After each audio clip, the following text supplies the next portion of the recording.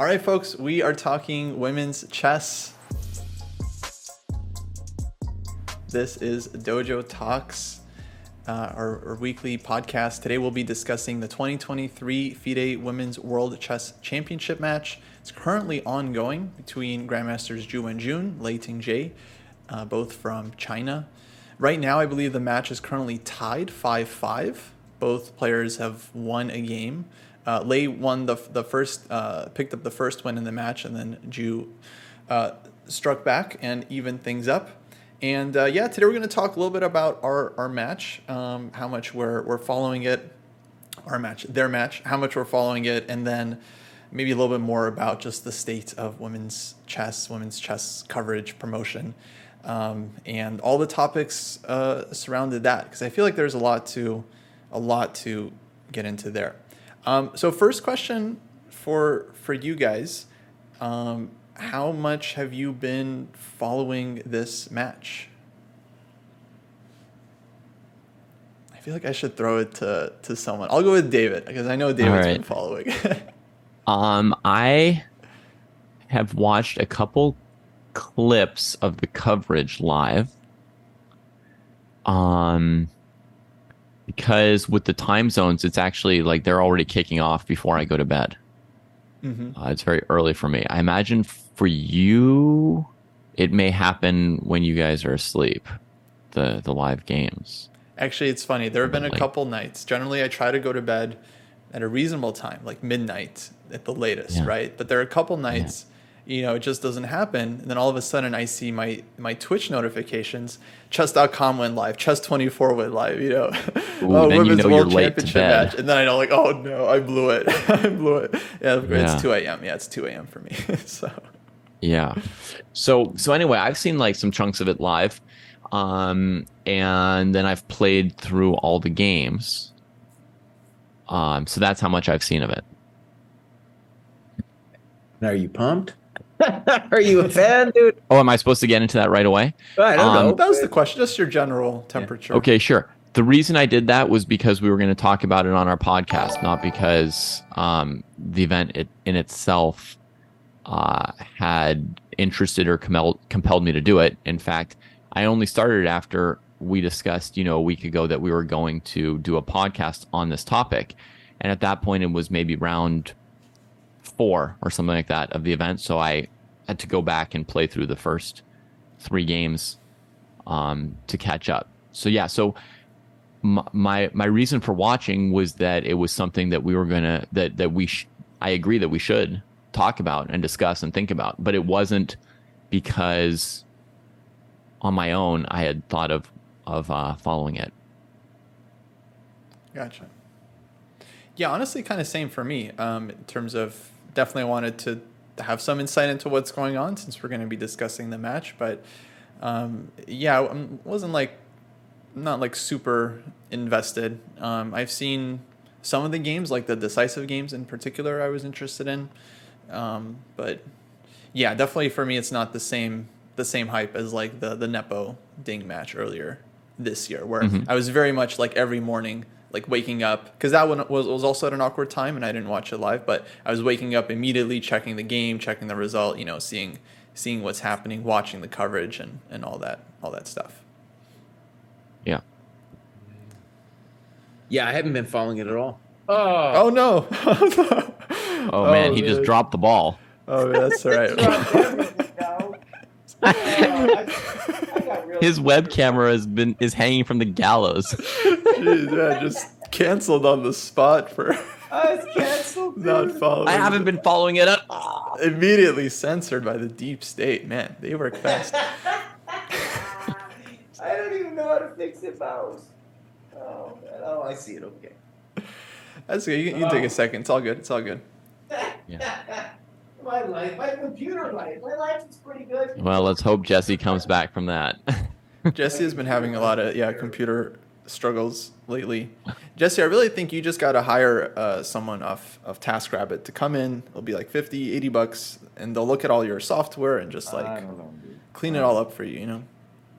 Anyways, okay, so I haven't been following it at all, and it's kind of, I don't know, interesting why, but I am a fan of chess. There's a lot of people I'm following, but for example, I desperately want to play in the US senior event, but I'm not following that event. That's going on right now too. So one of the interesting things is like, well, what creates a fan? And for one, I don't have any personal connection to these people. So for example, sometimes I pay some attention to the US Women's Championship because I know Irina and a couple of the other women playing there. So like I'm into that. I get that. I'm into like when the Olympiad team plays, that's kind of fun and interesting, but I don't follow too intently. And I was trying to dig in like, well, what is it? For one, the hype machine is not there. If I go on my Twitter feed, there is basically just one person, talking about that, and that's BKK Chess. You can follow her on YouTube. She's doing recaps. She's really into it, and her interest in it, if anything, is the only thing that would be interesting to me. And she's like somebody who came into chess through the Queen's Gambit, and then this is like a big thing for her, and it's like because it's a big thing for her, I can imagine kind of like, oh, okay, now I see how this could be interesting, right? So there's that, and then also when I think like right now, if Judith Polgar came out of retirement, would she body slam these people? Yes. Yes. So this is not in the same way like Ding isn't a world champion. These people aren't either. You know, give me a break. And then also even but you watched Ding. Well, I did. But if you also take out with some reluctance, honestly, I watched that match. But anyways, if you take Judith out of the equation, then there's also Ji Jun. She's got to be better than these two as well. And she's like, I don't want to play chess anymore. I'm over it. And that's maybe Hou Fan, right? Yeah. There's a lot of honestly, these two aren't the top. So that's also in my like. Yeah, I would think Hou Fan is maybe number one. But yeah, I get what you're saying. Right. So there's all these problems in there, and it takes a lot of energy for me to be a fan. And honestly, like. Now, especially with the internet, it's so easy to follow other people. Like, I'm wondering, like, okay, will Kostya make GM? Will the dude ever learn to annotate his games in a religious way? Maybe not. Maybe not. But I'm following that dude. He's probably not going to make it, but I'm following that dude. I'm following other people. I like Doom, Chess Von Doom. I'm following that dude. Will that guy, break out of Plato's cave? But get above 1,000 solidly? Probably. I'm following that. So there's a bunch of people I'm following that. Because it's possible to follow these people in their journeys, it competes with like the traditional events like this. Yeah. I'll probably say more, but yeah, so I'm not following. Yeah, that's an interesting start. I like how Jesse asks what makes you a fan of something, right? And like I can say, for example, that's definitely something that's missing for me with this event is I'm not a fan of either of the two players in the final. Mm-hmm. So that takes away, one of the main sources perhaps of natural interest. And you could watch an event with better players or worse players. It doesn't really matter, right? I mean, Jesse mentioned a player under 1,000. He's following. All three of us have, at some point commented on dojo games of players of any random rating. So it doesn't really have to do with how good or bad the level of the players in an event is, right? Like it's not an ELO thing. It's really a personal connection thing or maybe a hype thing, right? Like if it's something that everybody's talking about, if there are stories about it. I know that in chess.com's coverage of just chess events in general, they've been trying to focus more on always having like a story. So when you see that they're covering something like the AIM Chess Tour, it never even the title of the show on Twitch, it never says like AIM Chess Tour Day 4 or AIM Chess Tour Winners Semifinals. No, it always says something like, is Noderbek ready to face Magnus yet? AIM Chess Rapid Day 4, right? Or can Fabi pull himself all the way up out of the losers bracket? AIM Chess Day 3, stuff like it's always they're always narrative, story, and that would be another thing that could be used with this event. But I wonder if either of you have an idea of like a narrative or a story to this event, right? Like, will Ju Wenjun like silence the critics and, like save her family while saving her title, There you go. Yeah. But is that a thing? You know, has anybody said, you know, like Lei Ting-Jie does it for her, you know, grandfather who, you know, taught her chess when she was 3. You Okay, know, hold on. like, I don't know what this. You don't have to make it so personal. First of all, I have a couple of things to say. I hate that chess.com thing that they just titled the show a question. I think it's so bizarre. I understand why they're doing it. I just wish they wouldn't. It's not a title. Like when you're watching a show, the title of the show is Friends. It's not, oh well, Ross and Rachel get together, right? That's not like the title. It just makes no sense to me. But yeah, there's lots of storylines. You know, Lei was up a point, right? Will Zhu Wenjun bounce back, right? Or who will strike the first point today? So yeah, they to support your point, I guess they could have. I mean, I actually do think the two players are pretty interesting. I like you guys haven't been watching the match too much, but I don't watch a lot of chess games these days. Like for me to watch a tournament game, it has to be like Jesse said, either someone I know or like a student. Like I've been watching my students' games, like that's been very interesting to me. Or like, yeah, US championships, something that's very close. I think that is definitely very interesting. Or it just has to be like the absolute elite of the elite. But I do think the match in and of itself is interesting, like just to determine the women's world champion. I mean, Zhu Wenjun, she was over 2,600 for a while. I've seen a number of her games. Like she's an incredibly strong player.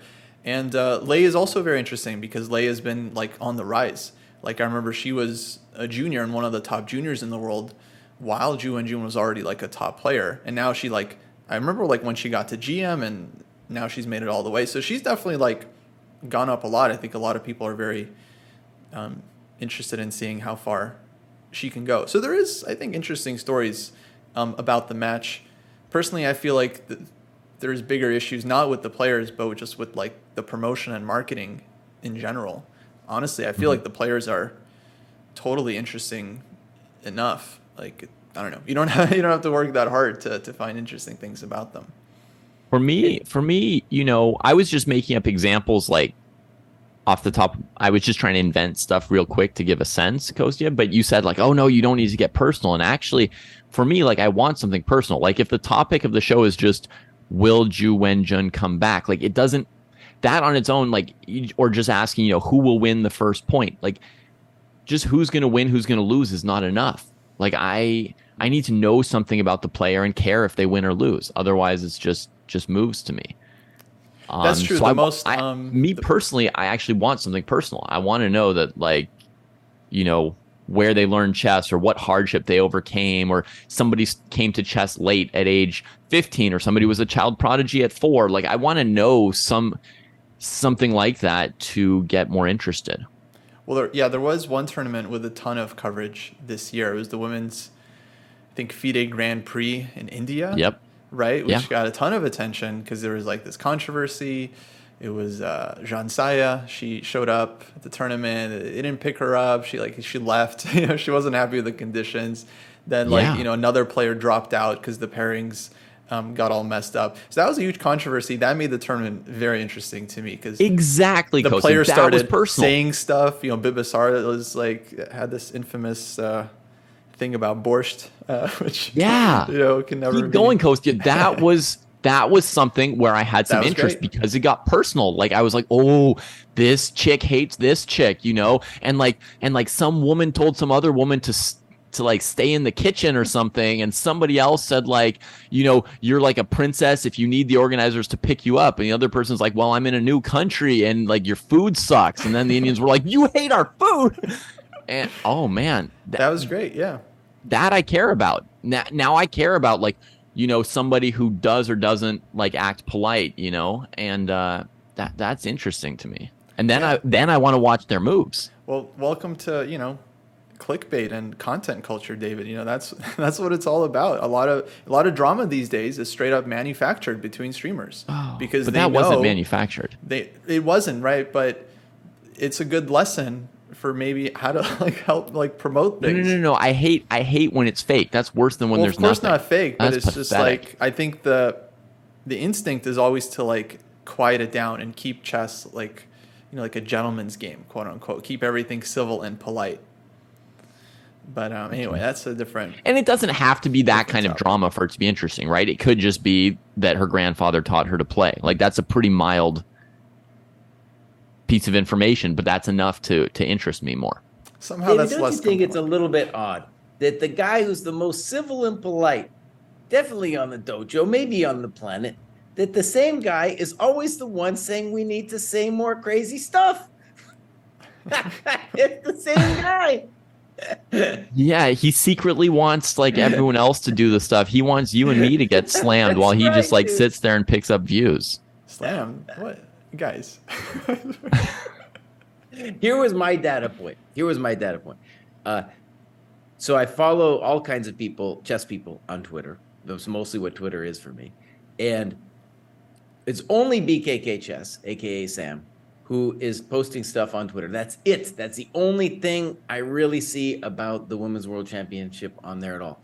And then by contrast, there was like this lingerie photo posted.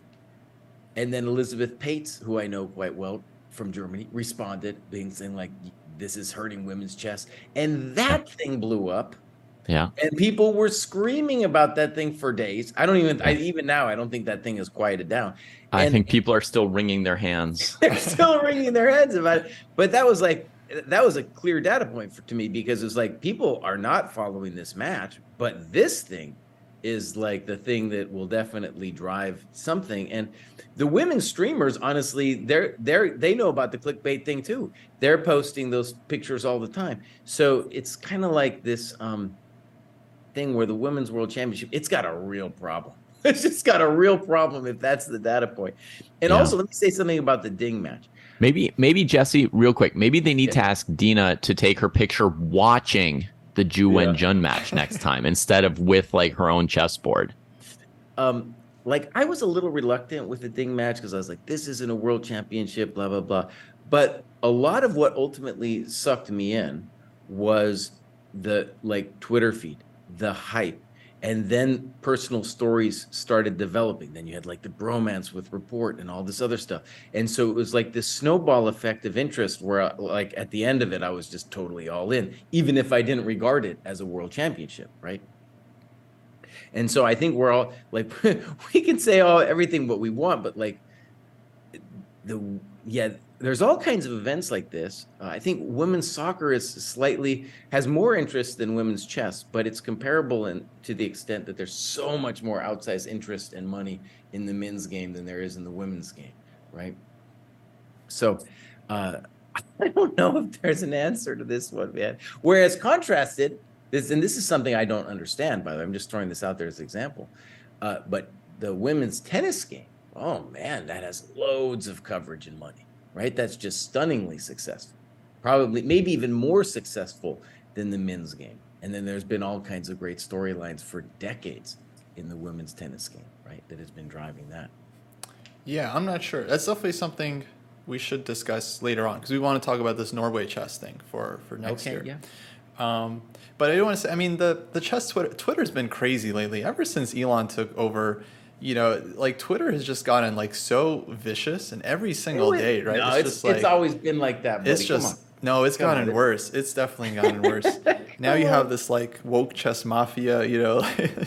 But it was kind of vicious before. You're just saying more vicious, right? Somewhat. No, it's definitely gotten worse, 100%. I mean, look, for example, like after Elon took over, they did this thing where they started showing you accounts that specifically you disagree with, right? Because Twitter knows if you're left wing or you're right wing, and they'll show you stuff that opposes your viewpoint. So I started seeing all these like just insane accounts that I would never follow. No one I follow them, but they have popular tweets that are offensive, and then Twitter starts showing me these tweets, right? So the solution, by the way, is to mute, guys. You mute the accounts that you don't want to see. That's the best thing to do. It's good to be exposed to ideas that are different than yours. Yes, David, but these are not ideas. This is like, you know, these are not ideas. This is angry. No, this is angry people. No, literally like intelligent people writing racist stuff online because they know it's going to elicit a reaction. This is not people like with ideas, right? It's just people that are. It's just engagement bait. That's why it's getting so much attention and being shown to me, right? It's like it's working. It's working. So you just mute it. You mute it. I hear you. But now I'm muting you.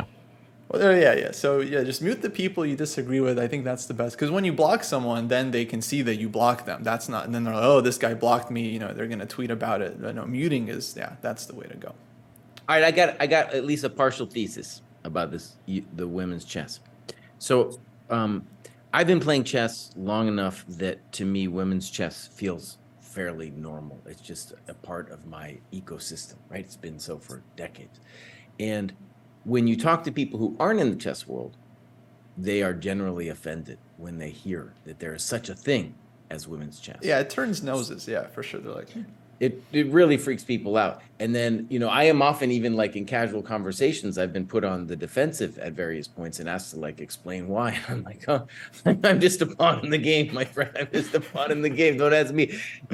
So whereas, the World Championship per se gets so much more interest, and fans understand it who aren't in the chess world, right? So I think women's chess has a real barrier there because the only interest they might have is in the chess world.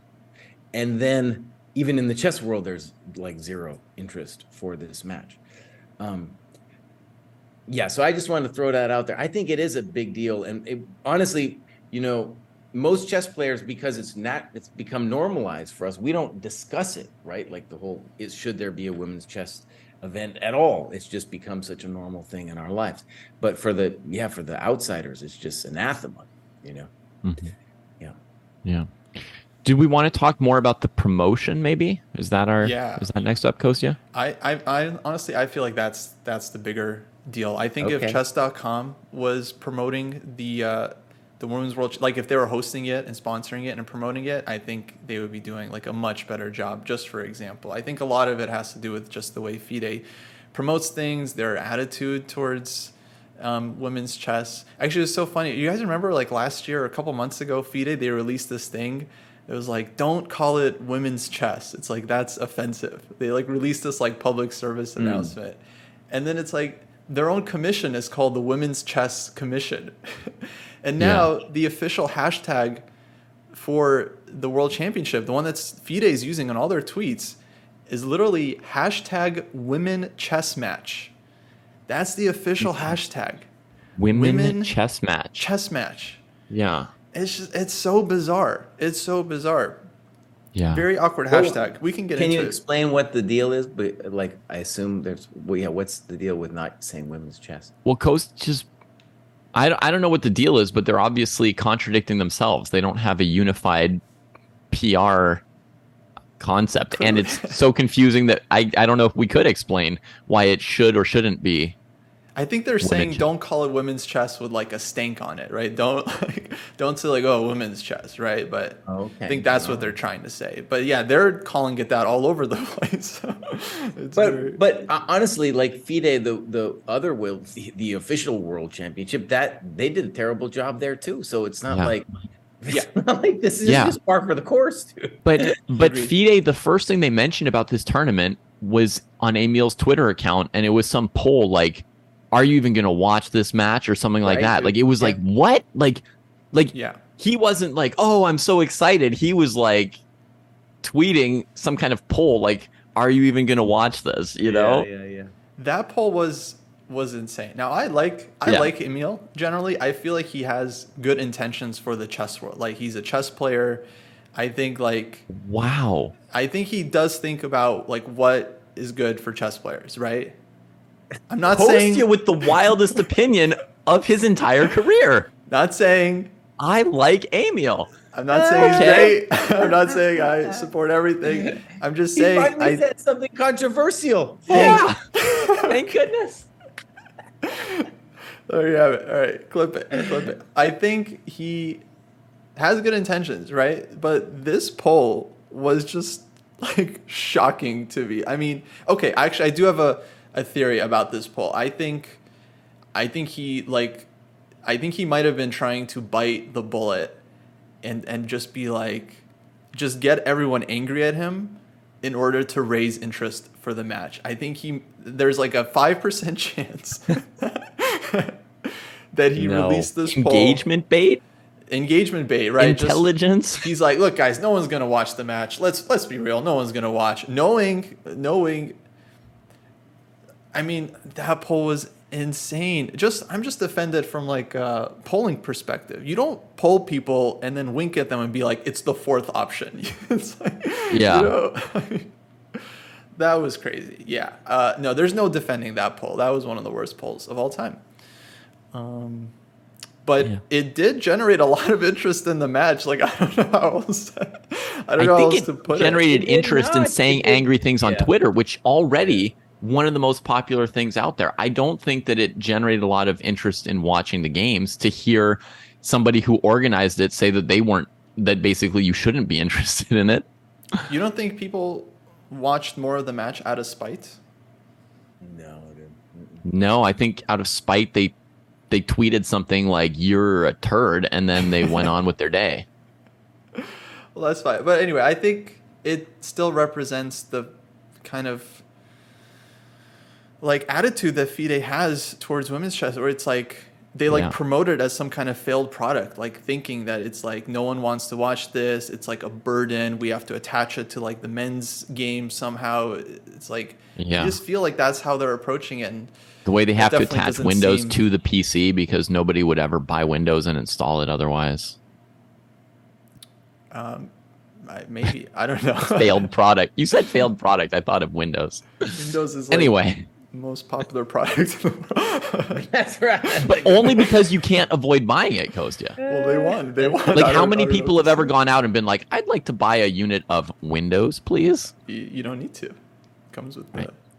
So Okay, I don't know I've why got a we're- thing though. I've got a thing though on the promotion. So I went to try and find out information about Ju Wenjun and Lei Tingjie, right? So I'm just Googling their names, trying to find some stories about, where they learn chess and why they play it and stuff like that. And I came across a website called womenscandidates.fide.com, which had bios of the women playing in the FIDE candidates match, which is a great idea, right? If you're running a tournament to have bios of the players. St. Louis does it. It's always very nice. Here's the problem with the FIDE one. Here's the bio of Lei Tingjie, who is challenging for the women's championship title. And first of all, it's written by somebody who's not very good at English, like a lot of their posts, right? Or like this hashtag women chess match is not even grammatical, right? That's a problem that is not written in clean English, I would say. And then it has stuff in it that's not even true. For example, it said she's the youngest participant in the women's candidates matches. No. I mean, I don't know the age of every single participant, but Goryachkina is 2 years younger than her for sure. Maybe somebody else, right? It had another error in it. It had typos in it. Yeah. It was just like, well, if they can, like, if the people writing the hype information about someone that I don't know enough about know less about her than I know about her, like, how is that supposed to hype anybody up? It doesn't make sense. It's so badly done overall. This bio they did. Yeah. Well, FIDE needs help. I think FIDE. And it said, if you don't know everything about her, you must have been living under a rock. And then they don't know about her. It's just like, oh, God. You're the organizer of the event. Yeah. But like you guys said, it's not specifically an issue with FIDE and women's chess. FIDE is just not great at promoting things in general. But at least before, the Nepo Ding match, I don't remember there being a poll being like, come on, guys, let's be real. Is this a world championship match or not, right? I don't remember that poll being released. So there is some kind of special, I don't know, resentment or something towards it. Yeah. Oh, another thing they got wrong was the age at which she became a GM. She was like the 6th woman to become a GM as a teenager, but they said that she made GM at age 20. So it's like, just really like, I don't know. Like, they didn't even check Wikipedia before writing their bio of. Maybe they chat GPT'd it. Just set an intern loose, and then the intern turned on Chat GPT. I don't know. Well, but Kosti, you mentioned something there that probably we need to talk about, which is there is perhaps there. I would say yes, but we should bring it out, right? You said there's maybe some kind of hidden resentment toward it or some kind of negative feeling towards women's chess, and I think there definitely is. and it's kind of hard to tease out because it comes from a lot of different places.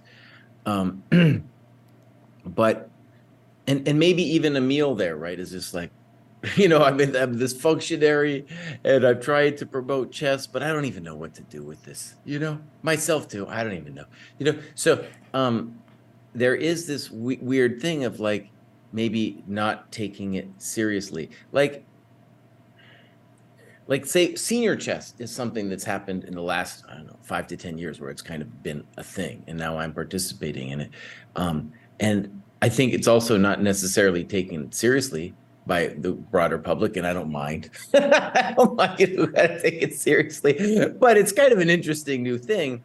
And one of the things about senior chess that I've noticed, and this really has a lot to do with why I think women's chess has existed, is that if I go out and play regular tournaments, the conditions are not favorable for older people.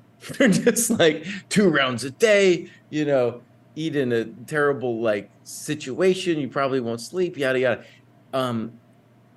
Also, then socially, I don't know a lot of the people. So I'm going to go play at some senior events now. I'm going to know all the people, or a lot of them at least. It's going to be an interesting kind of convention in addition to being a chess tournament.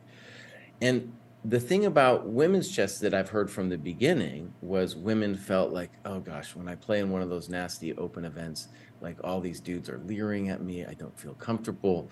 And I certainly get that. And then they want the camaraderie of the women's event.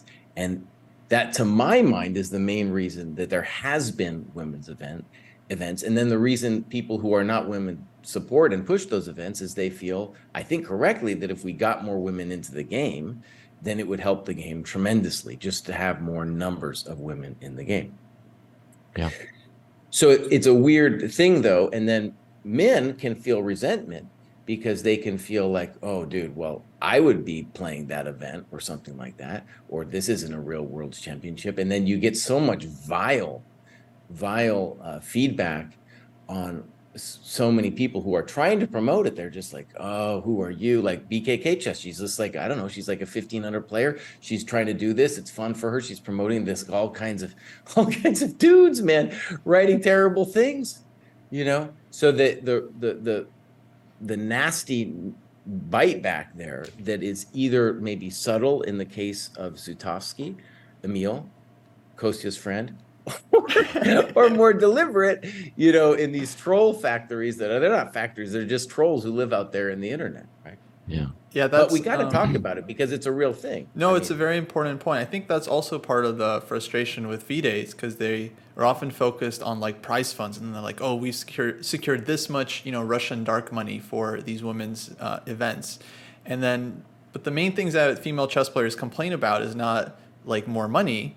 A lot of times it's like harassment, it's like getting nasty comments from people, and then it's like these things that aren't dealt with, like people complain to FIDE, and then FIDE doesn't do anything about it, and then people feel like they just don't really care, right? I think that's the bigger issue, because pretty much, every female player I think has stories from when they're like a teenager, like 13, 14, people saying stuff to them, looking at them weird, it's just like, oh my God. So yes, no surprise, right? And this has been an issue for many, many years, and lots of women have brought it up, right? And so it's like, I don't know. Yeah, I haven't seen FIDE doing a whole lot about it either, right? So it's like, this whole thing. It must be the rest of the company holding Emil back, because obviously Emil would love to help them with that problem. Okay, wait, let me clarify this whole Emil thing. Look, Emil used to be the president of the ACP, right, before he worked for FIDE. I don't know too much about his time there, but whatever.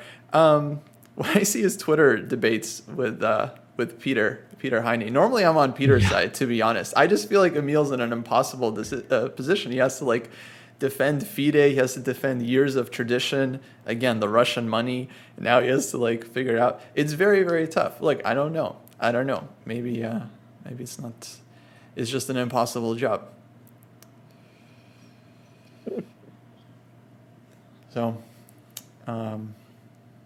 But yeah, look, anyone that's like been a chess player and has played chess for many years, I generally trust them more in FIDE than non-chess players. That's just always been my approach, because they play chess, and lots of federations, as you guys know, are run by non-chess players, and they end up having like huge issues with corruption and all this stuff. Not that chess players don't get corrupted, but somehow I'm more trusting of someone that's actually played tournaments. Okay, Cozy, I want to talk about the issue at hand, though. So let me put it this way. I think most dudes, chess players, think that they have zero problems with both women and women chess players. And for the most part, I walk through my life and I believe that about myself, but I'm going to just counter my own business here for a second, right? So first, an example. When that whole Alejandro Ramirez thing broke, if you don't know, dude was like, oh man, top of the chess world, got spanked down in a real Me Too moment, though Me Too was years before. And this thing just, I mean, it's still going on in a lot of ways. When that happened, and then people who had hung out with him, like Fabi and Christian Chirilla, were on their podcasts and they were like, oh, we didn't see anything. It was a real telling moment, because it was like, of course you saw something, boss. you were hanging out with that dude for years. And so then the pretend game where you're like, oh, I didn't see anything. That's a moment at least for reflection. So then I want to say, in my own case, here's an interesting thing that I've been thinking about myself recently, where like, what weird gender hangups do I have? Here's an interesting one that at least has to be called for, like, dude, you have to think about it, where I am doing commentary on like people's games here at the dojo, for example, right? And people have usernames like Goop 355. I have no idea if Goop is a man or a woman. Right. But just reflexively, I will call Goop a dude, you know? And I do it again and again, even when I have corrected myself, like in a moment of reflection. It just automatically comes to me. And so that at the least is something interesting to think about, that I do it and I know other people do it too. I refer to the chess pieces as dudes. Now I realize dude has become kind of like a mildly gender neutral thing, but in any ways there's the lady and then there's the dudes in terms of the chess pieces, and that's also at least worthy of reflection.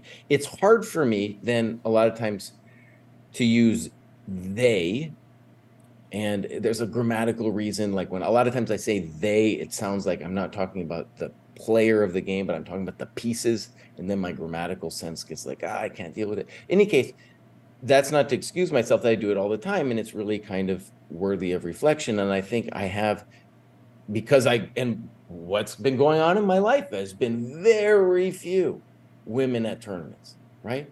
My whole lifetime, I would say 3%. I think now after Queen's Gambit, it's 6%. So it's just been an incredibly male-dominated world my entire life. That's just the way it's been. And so I'm conditioned in ways that if the situation is going to change, like it's hard for an old guy like me to change, right? Of course. But I mean, I can try. And also the world itself, I think, would have to change. The entire culture would have to change in some significant ways. And it's hard, I think, for dudes even to think about, because a lot of us, like Chirilla and Fabi, are just like, oh, I didn't see anything. You know, you need a moment of reflection before you're like, oh, boss, yeah, I don't know. I saw some things, buddy. I saw some things there. You know, you need to be aware of it in some way. And it's such a male-dominated world that for the most part, we're never forced to examine how we feel about it. Yeah, so I definitely had to switch up, because there was a moment where I was doing the same thing. I was like saying he over and over again, always like assuming that the player is male. And then at some point, I don't know, a couple of years ago, someone said something and I realized, I should just probably stick to they. And then it really wasn't that hard to switch over, and actually makes people make such a fuss about it. Every once in a while, there'll be a comment on YouTube like, why is he saying they? You know, I'm saying like white played this move and then black played this, and then white, they, and etc. And then it's like, it actually makes perfect sense grammatically and in any situation. Like if you don't know the gender of someone, like let's say someone is standing in another room and you literally haven't even seen them. and then someone's like, "Oh, where's this person?" You'd be like, "Oh, they're over there," right? Right. Like that's You'd be what like- you would say. You'd be like, It's so my simple. friend came to the chess club to meet us. Someone just tells you, my friend came to the chess club to meet us. And you'd be like, oh, where are they? Where are they? Yeah. What that's else would you not say? Difficult. Yeah, exactly. Exactly. So it's very strange that people have an issue with this. But I feel like the linguists often come out and defend it. So that's good. Yeah, I mean, I think it's the same thing as what Jesse said with there being some like hidden bitternesses that don't have to do with, that are under the surface, right? So they're like what he was saying with the promotion, right? That there might be some people who like really want the event not to do well. Well, there was another recent example that came to mind of FIDE not really handling the ball. The whole Ilya Smirin situation, which broke my heart, because I love Smirin. He's a King's Indian, genius. And like he does this We're commentary. getting another controversial statement here, And- David. Look at this. That's two. in Oh one yeah, day. so He loves them controversial. all, Jesse. So controversial. Ilya Smirin, good at the King's Indian. So controversial.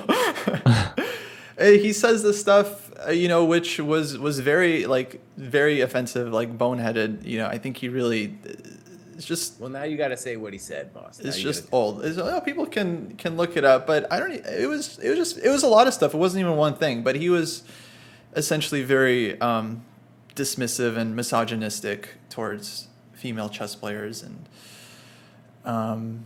yeah, This was commentary on the candidates matches, right?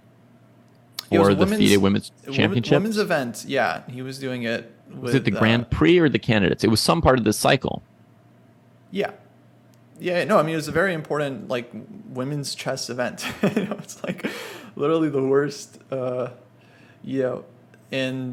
then it's like people got super mad, rightfully so. And then I remember Emil was like, look, guys, I talked to Ilya. He's very sorry. It's all okay. If you were like, no, you got to pull him. You can't, he can't keep his job after that, which of course there was no way he could continue. I mean, that was really, it was a lot. It was a lot. So, yeah, I think for a lot of male players, it doesn't seem like a big deal, but I think the whole not assuming that every player is male, I think it does matter. I've definitely seen a couple women at least say that they really appreciate it when the language is Hello, more Alex. gender neutral. Yeah. Can you hear us? Oh, one sec, guys. What's wrong? I was still in a different Discord call. Sorry. Okay. There we go. That makes sense. One other problem with the promotion, Kostya, is that the broadcasts haven't been that great. Yeah, That's another thing I'll Who's say. doing the FIDE broadcast? I don't know. I watched it and they Exactly. didn't have name tags for their commentators and I didn't recognize them. So Exactly. I watched it and I still don't know who was doing it. And who's doing the chess.com one? The chess.com one, they advertise Polgar, Right. but every time that I've tuned in, it's been Alexandra Kostenyuk and Jovanka Hoska.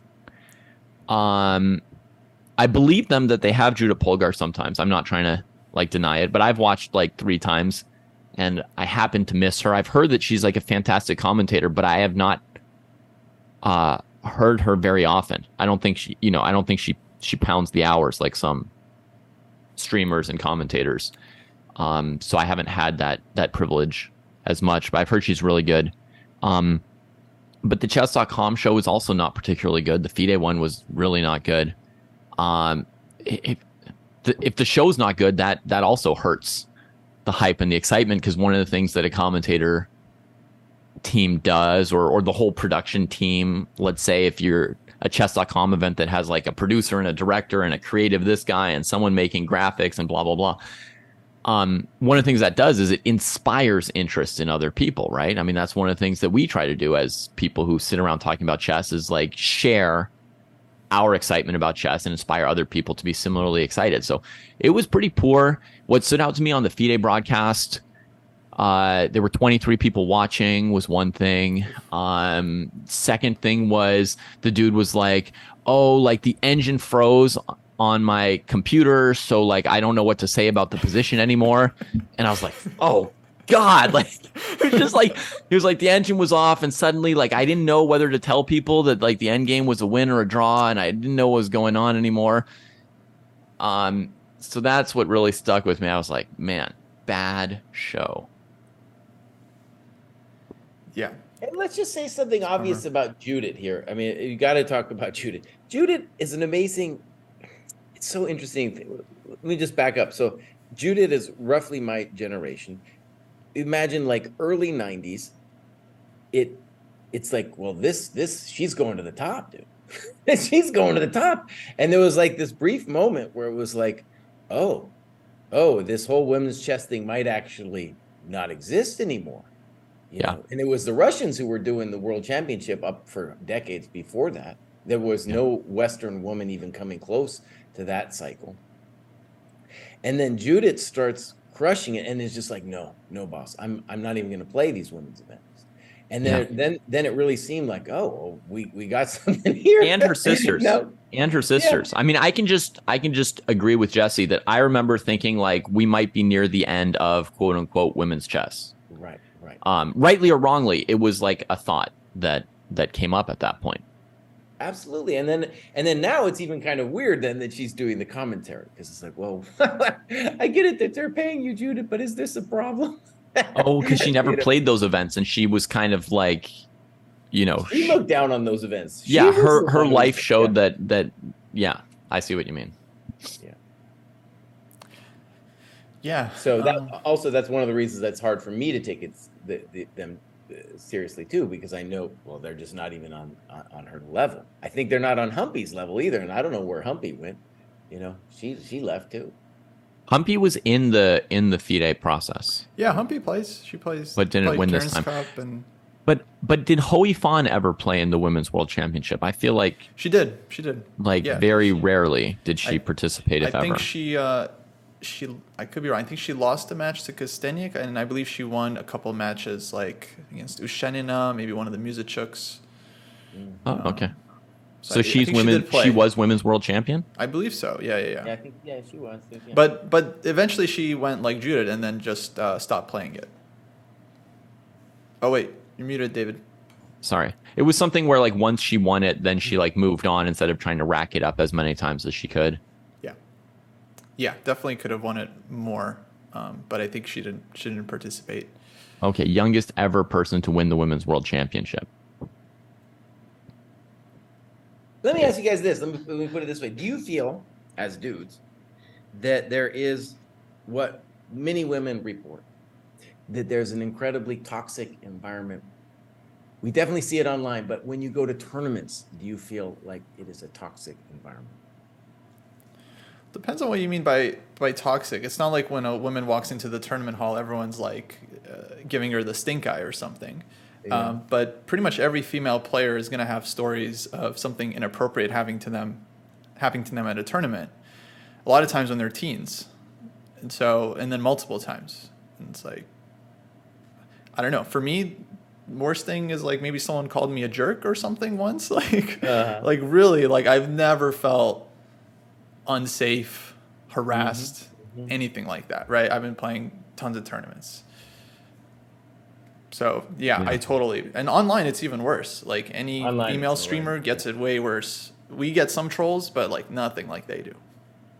Yeah. I've had worse than what Kostya just reported. If I think, like, I've had times where I felt... Yeah, there was definitely... I've definitely been to events where I felt quite bad or even unsafe. But I don't think that we can answer your question honestly. Like, how can we guess how toxic it is or isn't for someone other than ourselves? You can have an idea. I think when you see it online, then it's obvious. And then I think at tournaments themselves, it's a weird thing. What definitely I can say I noticed is that you have loads of lonely dudes wandering the tournament hall, and it's like they want the attention of these women, partly because they feel like, oh, this is the one who will finally get me as a chess player. I'm serious. So sure, And then when those advances from socially awkward dude are repelled, then they feel anger. Yeah. Right? Then a certain breeding ground of resentment happens there. And then there's so few women even like I said, we've gone from 3% to 6%. That's still a lot, a huge gap in terms of the gender ratio. So that I definitely perceive it there, and I've seen some of that. So that's definitely a thing. And I want to say something actually about the feeling safe is really interesting to me, because one of the beautiful things about chess that I really want to say has just been a great thing about my life in chess is there's been, for example, I live in Baltimore, one of the most racially divided cities. Coming from the West Coast, if you're from the West Coast, you come to Baltimore, you wouldn't have any clue. Like I got here, and I was just like, oh my God, where am I, man? There's some crazy stuff that is hard for an outsider like myself to understand. But if you go to a chess tournament, amazingly, I feel like the racial tensions, other kinds of ethnic tensions, not, whatever, they don't completely disappear, but they vanish to an extent where it suddenly feels very open and free, much different than the society in which you just came from. Like you were outside and you felt all this weird tension, and then you came into the tournament hall, and then it was all of a sudden like, oh, there's some cool people here, no problems, amazing and it's a feeling of relief, honestly. And I felt that throughout my life, right? And it's not just racial stuff. There's all kinds of other stuff going on in society. For example, rich people and poor people, they're getting together at chess tournaments, right? People of different political persuasions, it's a bringing together, right? So it's interesting to me then that we would have this problem with women, but not with all of this other baggage. It's all imported from the outside society anyway. So why is it suddenly we have it with women, but not all these other issues, right? Yeah. I don't know. I don't actually have a great answer. Well, it's very big numbers, right? It's like 95% male. Right. Yeah. And you have this thing where it's like, men and women, they kind of, want something from each other, right? Where it's like, I don't know, rich and poor, it's not going to be as apparent, like who's rich and who's poor. And then other racial differences, I don't know. I don't think people really act on those too often, right? Like, so yeah, I think it's very understandable why women can like feel targeted. And that's why women's only events make sense. Yeah. As well as women's titles, I think also. I don't have like a strong opinion because I know for very different reasons, right? Like a comfortable place for a normal player as opposed to a pro, right? But a comfortable place for the mass of normal players to be able to come and play without being harassed, bothered, looked at weird, whatever, is very different than, they would exist for two completely different reasons. Mm-hmm. As like, prize funds for like the top 50 professionals. Yeah.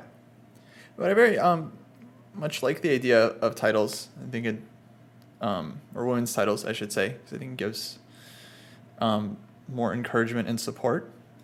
I know a lot of players are mixed on it, and I think eventually we want to get to a place where like there are no women's titles. It's just kind of open titles for everyone. But yeah, I feel like we have all these other problems. Like people focus on like the women's only events, women's only titles, but it's like until we solve all these other issues, it's like, yeah, I think we're kind of need those things.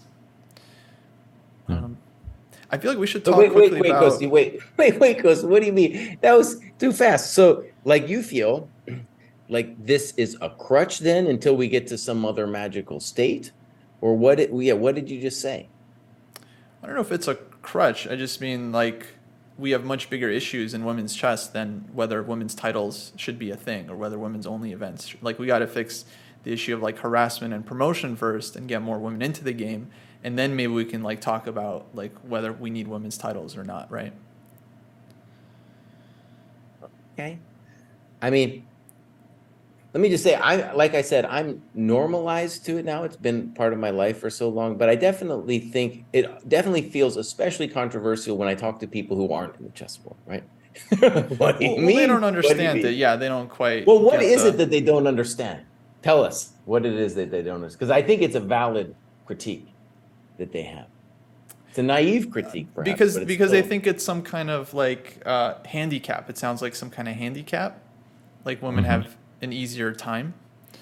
And it also sounds like segregation, like the women's only events. So they don't. First of all, they don't even realize that it's women and open. It's not men and women. It's like open to everyone, and then there's the women's only side, right? So they don't even have that knowledge. For example, they're like, "Why are you segregating it?" But it is segregation, and it is also a handicap. It's not total segregation because women can play in any of the open events. Okay, but one of the things too that we'll see for the top women players, and David, I think, is going to bring this up in the cycle, is they have so many cool events that they're generally just playing amongst women, and that's where they can win money. The Olympiad, let's say you're a top U.S. women's player. You have the U.S. women's, you have the Olympiad, you have all this other stuff, the special Karen's Cup and stuff, right? So it's just a cycle that just goes on and on and on, and it's its own little bubble. Sure, but again, it's not like it's not segregation. You can still play those events and play lots of open events as well.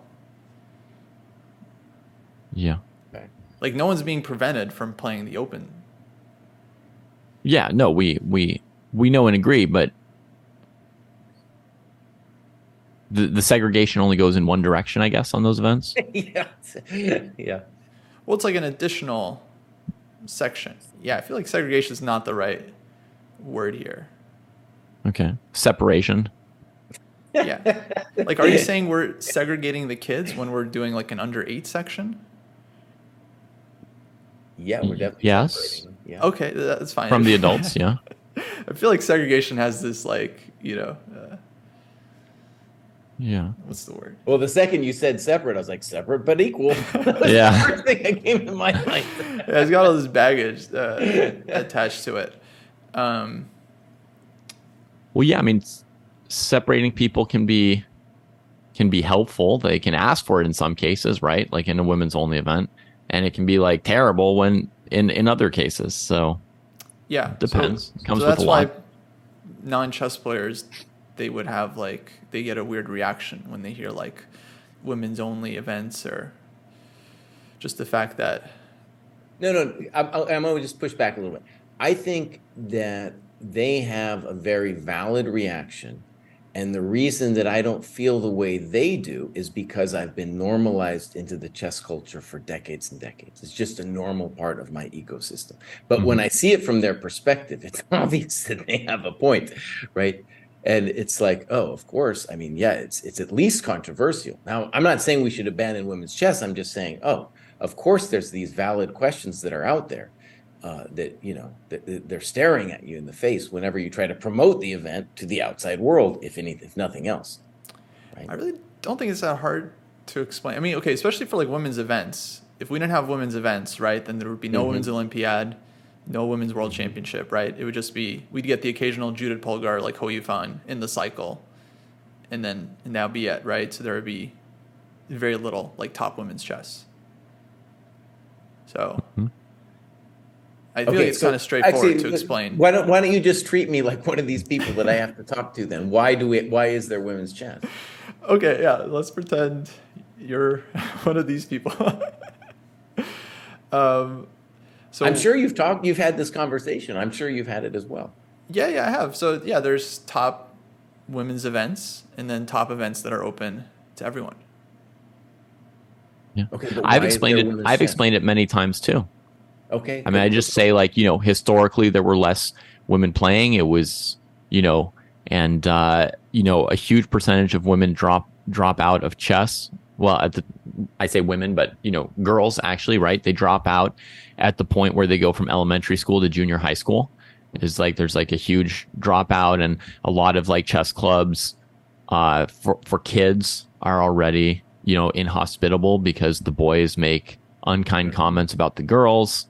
They're kind of like young savages at age 8 and 9. I mean, at my school when we were 8 and 9, people talked about like, oh, boys have cooties, oh, girls have cooties, and like played separately on their own and stuff. So at elementary school chess club, junior high school chess club, people get chased out. Girls get chased out of the chess clubs by it being unpleasant. Like, why So- would you want to be there if you're not having fun? So in that sense, like for you, it's like a social thing that we're doing. But then if we had got closer to parity, at least in terms of participation, then we wouldn't have maybe women's chess anymore. I think if you had 40% if you're asking me, like, if we had 40% of all tournament players were women, would we have women's titles and tournaments? Yeah. Probably not. Okay. Yeah. I don't know. It's the same thing. I mean, I don't know how to estimate the chances of that happening, right? With all the historical That's Fair. what I was legacy and so forth. What's that, Kostya? That's literally what I was saying. And then No, this I asked was- you if it was a crushed until we reached some higher state, and then you were starting to talk about a meal. So Had why to aren't bring you us back, why aren't you boss. asking David if it's a crutch? Or just What's that? literally, why aren't you asking think- David if it's a I crutch? did, and he just I think- said it was. I think somehow your answer wasn't as clear to him or something like that. Okay.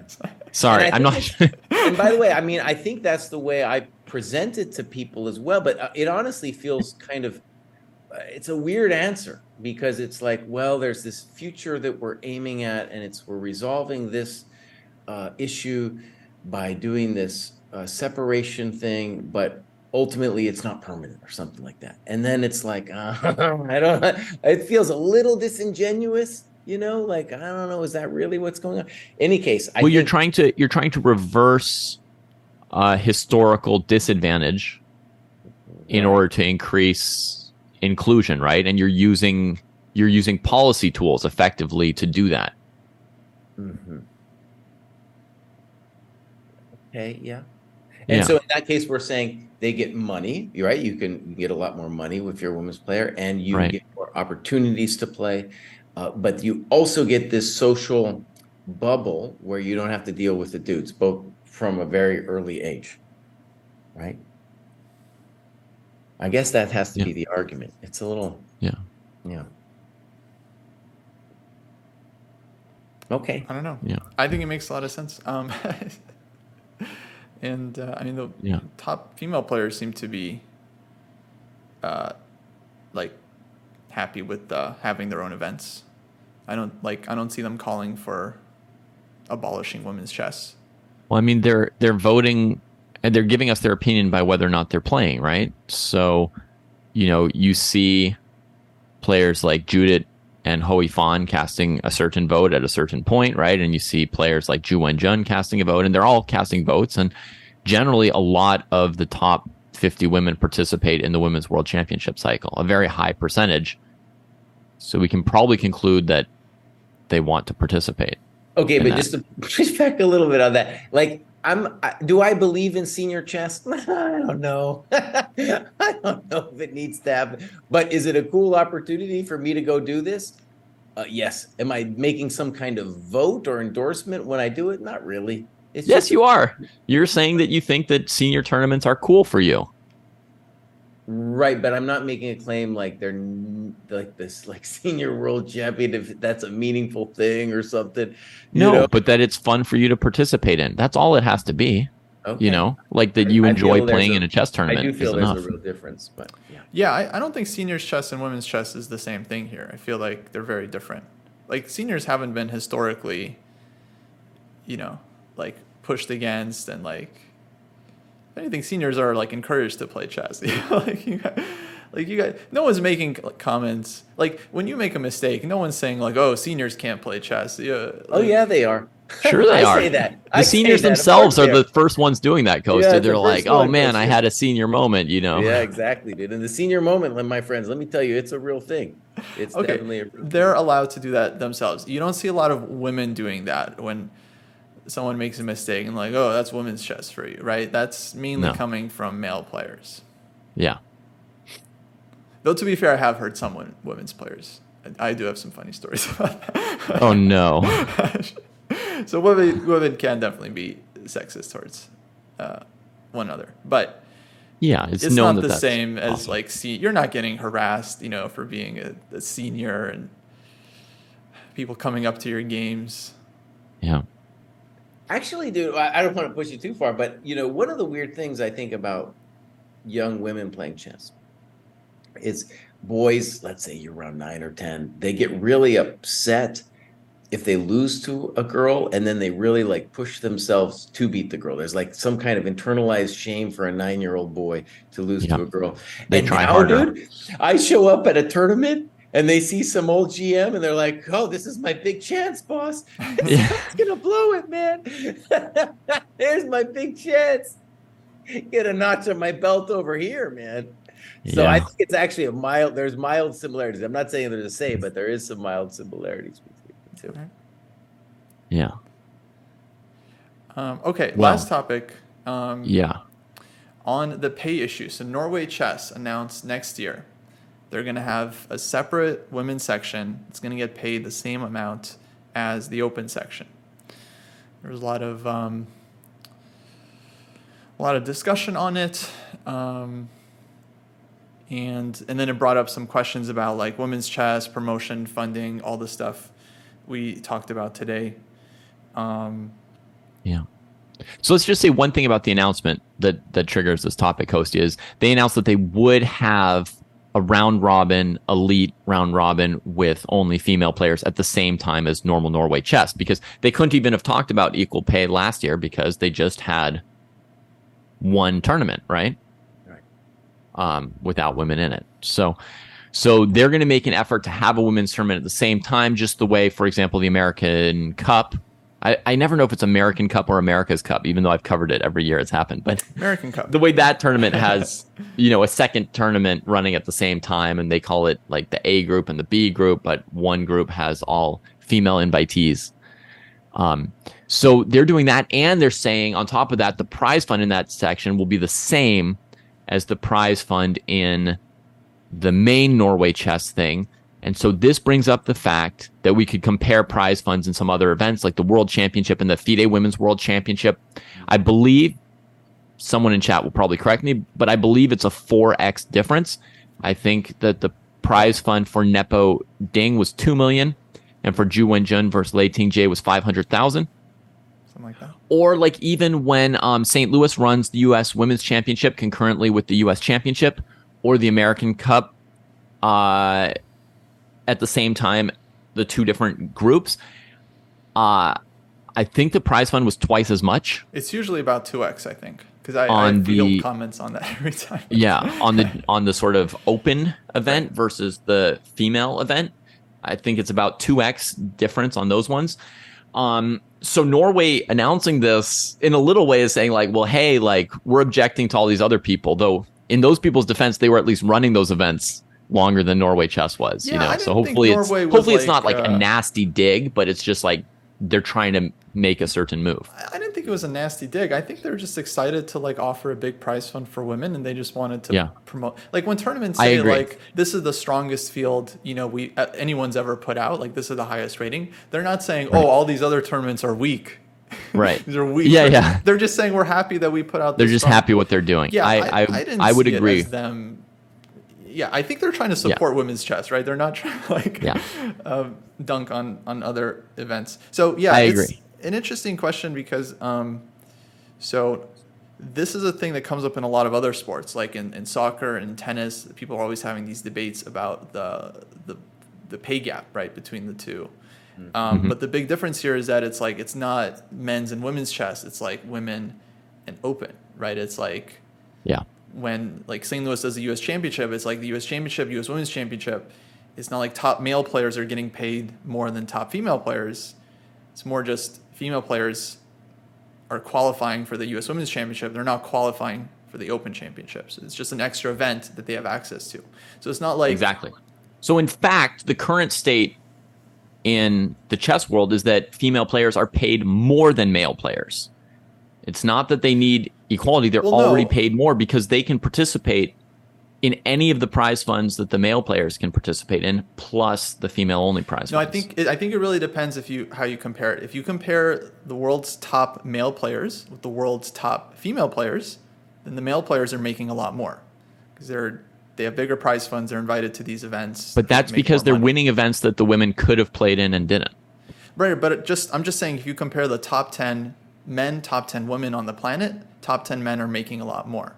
Right, but if you compare men rated 25-20 to women rated 25-20, the women are making The women make a lot more. 10x That's what why the I'm men are saying making. it depends on who you compare it to, right? So if you compare them to the top male players, they're making a lot less. If you compare them to male players of an equal rating, they're making a lot more. So in that sense, I feel like it's kind of balanced, right? They're not making as much as the top guys, but if you're a top female player, you do make a lot more than you would of a similar strength. Because you've pointed out repeatedly that they're open events and women's events, not men's events, right? So Yeah. So as far as the question of should they be paid as much, they have the same opportunity to participate in the World Championship cycle as Dingley Ren, but Dingley Ren won the cycle. But there was no woman excluded from that cycle. Well, here's my position. I'm not saying that they necessarily should be paid more, like the Women's World Championship should be equal to the Open World Championship. I'm saying that... Oh my God, I totally dropped it. What I'm saying is that it's much harder to get to, let's say, to become a top female player than it is to get to, let's say, 2,500 as a male, right? It's a lot more difficult. There's a lot fewer women doing that.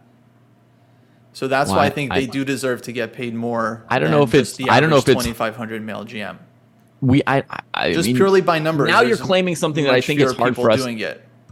I think you're claiming something that's a little bit hard for us to know. We don't necessarily know how much harder it is for a woman to get to 2,500 because there are less women participating. We don't know if the percentage of women who play chess have more or less players over 2,500 than the total percent of male players, do we?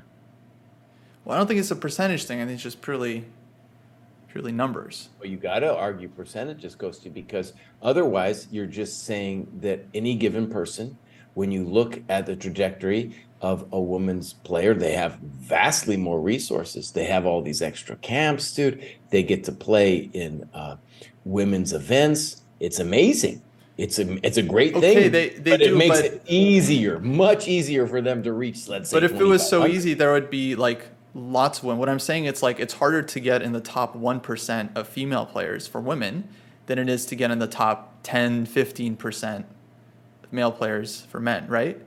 I don't think we can follow what you're saying, Kostya. Well, if you have a boy and you have a girl, right?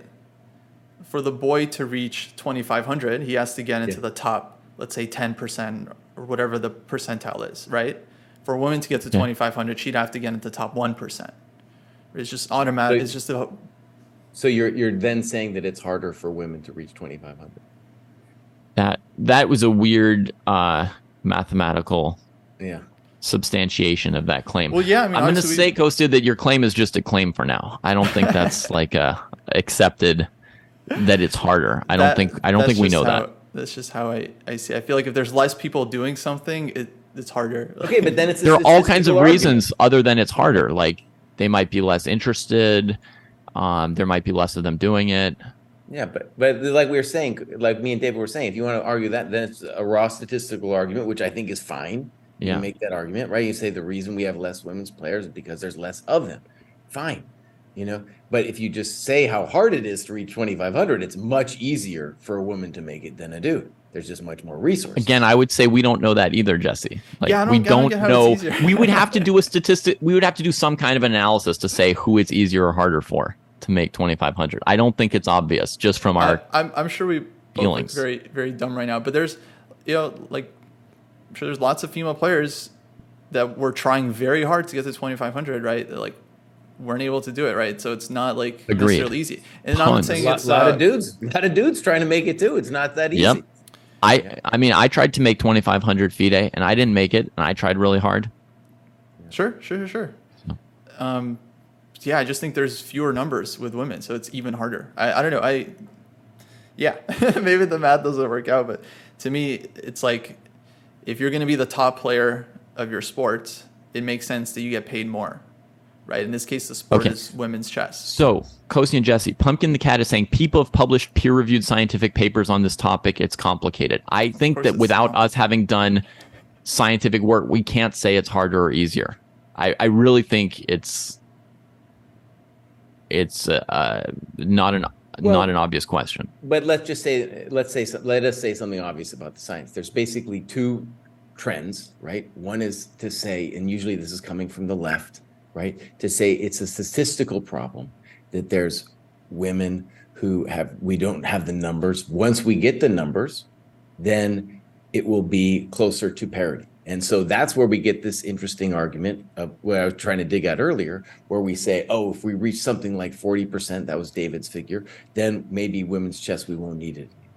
And then you have an argument on the right, which is all this cognitive stuff, right? Which saying something about men versus women, right? And then it gets hot and heavy, and then people start yelling at each other, then we all die. And we all die an Emil Sadovsky death, right?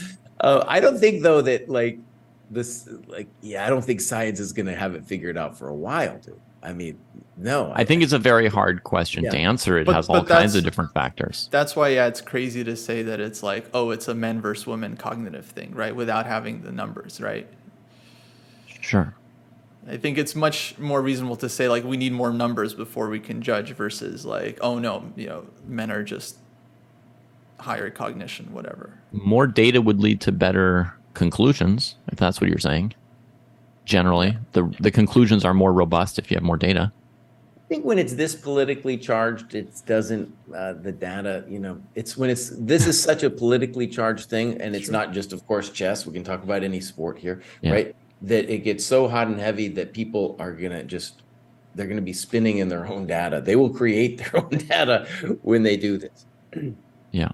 Anyway, I think that the question here about equal pay is really more a question of like, to what degree is money is sort of bonus money a good incentive to create more. I think the general idea is to create more top female players by giving them a financial incentive to push towards being top players, and then that would in turn inspire other females to see themselves in chess competitions and know that they belong if they're interested. So I think that they already have a bonus rather than less, and the question is, to what extent should they have a bonus? And the main thing I wanted to say here is, in terms of the money, it's like, I don't think women's chess has a money problem. I think it's chess actually that has the money problem, right? Because a lot of chess tournaments are just funded by donors, by just people who like chess, want to support the game. It's actually crazy. I think this is a maybe bigger topic overall, but it's just like, it's weird that chess is just a very serious sport that hasn't been able to figure out any kind of like real financial ecosystem. You look at any sport, tennis, soccer, golf, they sell merch, they sell equipment, they sell tickets. We sell tickets in chess. It's like, it's such a tragedy. And like, thankfully, chess has been around for a while. There are people like here in St. Louis, obviously we have the Sinkfields that have been funding the tournaments for many years and essentially like saved the U.S. championship. So you guys we're playing back then. I prefer the U.S. championship before them, but sure. Well, fair enough. Just in terms of the financial side, and I think that's always been a huge problem for chess, that it essentially relies on donors. So then, when just the game of chess has to rely on that, you tack on something like women's chess, and then it's like, FIDE has to work hard to find even more Russian dark money to fund it, right? Yeah. But the real issue is that they're not able to find actual sponsors. So, and then Emil's like, I worked so hard to find this funding, and still people want to, complain about my work. Poor guy. Yeah.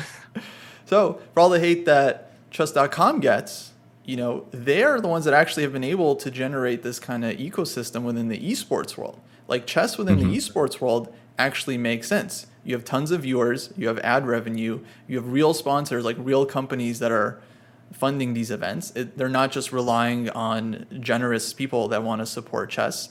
They get lots of, I'm talking about the whole thing, like Hikaru, Gotham, Botez, like all the streamers, right? They get money from their fans. They get tons and tons of views and revenue from YouTube and all these other platforms. So it's like, that's actually a real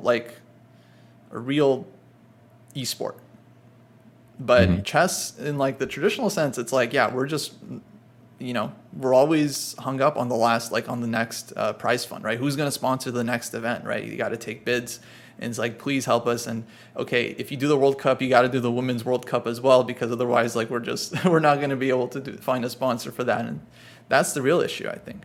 Yeah, I think that's a really good point. And I think with the Norway chess, what's happened there is like they have been affected by the broader discussion, which is going on in like women's soccer demanding the same amount of money, right? Women's tennis being successful, right? And those two sports sell things. They sell things. They actually make money, right? So it's a great point you're saying, dude, where the money that we have, the little bit of money we have for prize funds is all donation driven. And then when those people put up a tournament, whether you're at Sinkfield or wherever, and then if you feel obliged that you also have to put up money for a women's event, oh my gosh, that's a lot of money, right? And most of these events, it's not even for the money, right? There's so little money at these tournaments. But then it goes to, what about the seniors, boss? What kind of X do we get? How about like, I'd be happy with 4X. If we got 4X, I'd be really happy too. You guys got to generate some revenue if you want. So you got to say some stuff about the ongoing U.S. Senior Championship, how, they're all chumps. You could beat them. Yeah. Generate some hype. Yeah. I mean, frankly, I am all for trying the financial incentives. So having extra prize fund and good prize fund in female events, I think is like a perfectly good thing to try doing. Mm-hmm. Even though ultimately, like, I want a society even further beyond what we're talking about, where everybody is paid equally, regardless of whether they play chess or, mow lawns or whatever. But for now, within the society we're in, like, I'm fine with these extra incentives. I think they're a good thing to try. Do I think they'll be the most successful? I don't know how successful they're going to be. And when I was doing my research for this show, like, I noticed I was going through the histories, the playing histories of some of these players from the women's candidates matches, right? Mm-hmm. And just finding that they had played female only event after female only event after female only event. Now, there's multiple reasons they could do that. One might be they don't enjoy playing in open tournaments because of harassment, etc., right? But a second could be that the bonus money is a very strong incentive for playing in the women's Grand Prix, which are 10 to 12 player round robins with $80,000 to $100,000 prize funds. And you play in all four, you get into the candidates, and there's more money, all the way up to the World Championship, $500,000 potentially, which is something which you could never win in an open tournament, unless you were over 2750, I think. So looking through it, I had a concern that the financial bonuses might actually be so much already that they are discouraging or de-incentivizing professional female players from playing in open tournaments because they take up so much time and effort in your calendar, right? If you want to play in the cycle, you have to play at least 4 of these Grand Prix kind of tournaments, right? That's a lot of events, right? It takes a lot of energy to play events. You can't just play every single day. And so, like, I was looking, like, Goria Chikina was a player who I was really excited about when she was hitting 2,600 FIDE a few years ago. And I looked at her history and I saw that, she hadn't like beaten a male grandmaster since like 2020 or 21. Let's see, I have it over here. Like, it was 2021. She played in the Grand Swiss, and she made the choice to play in the Grand Swiss at the same time as the women's Grand Swiss, which is where the other women were playing. For example, that's how Lei Tingjie got into this cycle, is she won the women's Grand Swiss that was held at the same time. So Goria Chikina at that tournament made the choice not to participate in the Women's World Championship cycle there. Maybe she was confident her rating was high enough that she could get in by other means, but she played in the open one. She had a fantastic result and hit her highest rating of her career. She beat our friend Arthurs Neixans, among other strong players. And I looked at the game. Oh, what a glorious game. You guys what a great game I saw that she played against for our tours that particular day.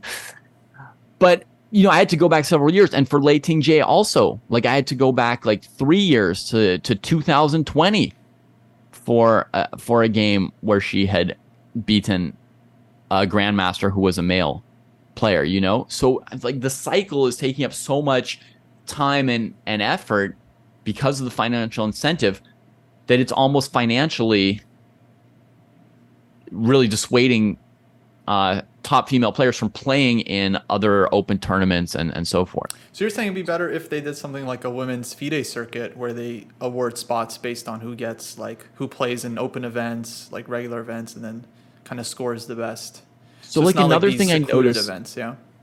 Yeah, another thing I noticed was I was looking some other woman, and her greatest results were in Gibraltar, right, which is the model of an open tournament with big prizes for women in it, right? Which is a different option.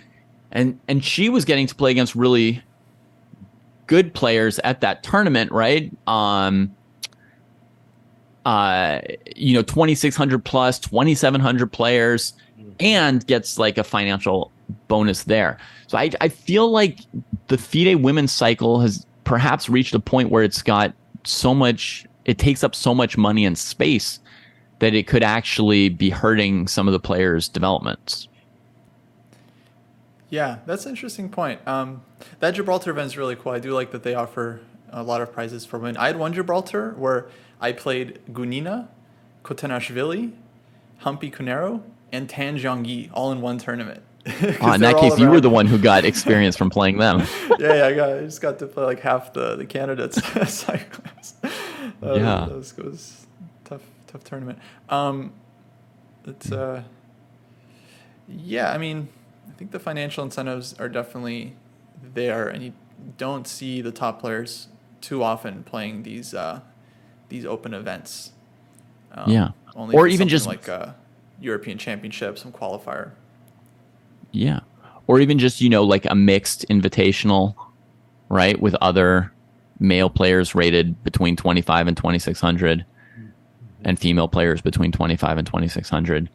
So, I mean, one thing, I was playing through the games, and it to me, it hurts the interest a little bit when you're playing the same 10 people every single year, 4 times. And then the next year you play the same 10 people 4 times, and there's one new teenager, and every 5 years there's one new player who joins their elite. It reduces the interest. When I was playing through their game histories, it was same person. No, we gotta say, boss, it's the same with the open. Well, that is a problem that I have when the top invitationals just invite the same people from the top 10 FIDE. It's less interesting than when they include a few different players, For sure. Or when you've got somebody who's recently come up, then everyone's more excited to see what's going to happen when Gukesh plays in a super tournament for the first time. It's more interesting. Okay, one thing, then we'll wrap it up. I just want to say, earlier we were talking about promotion, FIDE having a hard time promoting the game. One account I just want to shout out that I think has just single-handedly done a great job is this Twitter account. You guys have maybe seen, it's called Women's Chess Coverage. Mm-hmm. And they weren't always doing this, but recently they just dedicated themselves to posting constantly about the top female players, top female juniors, events, following them in tournaments, and just very simple updates, just how they did in an event. Alice Lee got an IM norm, just stuff like this, right? And that's been great. I think that FIDE could have been doing that for years. It would have been very simple. They didn't have the manpower or something. And so there are definitely people out there that are showing how it can be done. And it's I don't think it takes that much effort. If I were to give a 1-sentence wrap up of some of my thoughts, Kostya, it would be that, and I think this may be something that you've already said at some point during this show, but I think it's I am in favor of the financial incentives, but I think it's more important to do the work of making, open tournaments more comfortable and a pleasant experience for women than to throw more money at women-only events. I'm fine with that existing and being tried. It's more important that we make the community, pleasant, inclusive, so everybody can, feel comfortable and enjoy playing. I would agree with that. One thing, maybe we should have addressed this at the beginning. I figured people are going to be upset. It's classic, 3 dudes talking about women's chess. It's always us three dudes, though. It's always us three dudes. It's Not yeah. Well, we did do an the show. episode. We did do an episode about women's chess where we invited 3 women from the dojo to do the show, and none of us participated. But as far as like us talking about this event as dudes, is the preference for us to not talk about the Women's World Championship? Exactly. Right? Like, I understand it's important to know what women are saying about it, and they are. But should we ignore every women's event because we're dudes? Then we're cutting off, coverage and promotion and hype around the event. Right. Yeah. So I think it's better for us to talk about it than to avoid it. Sure, yeah. I Hey. agree. Okay, I think that's going to do it.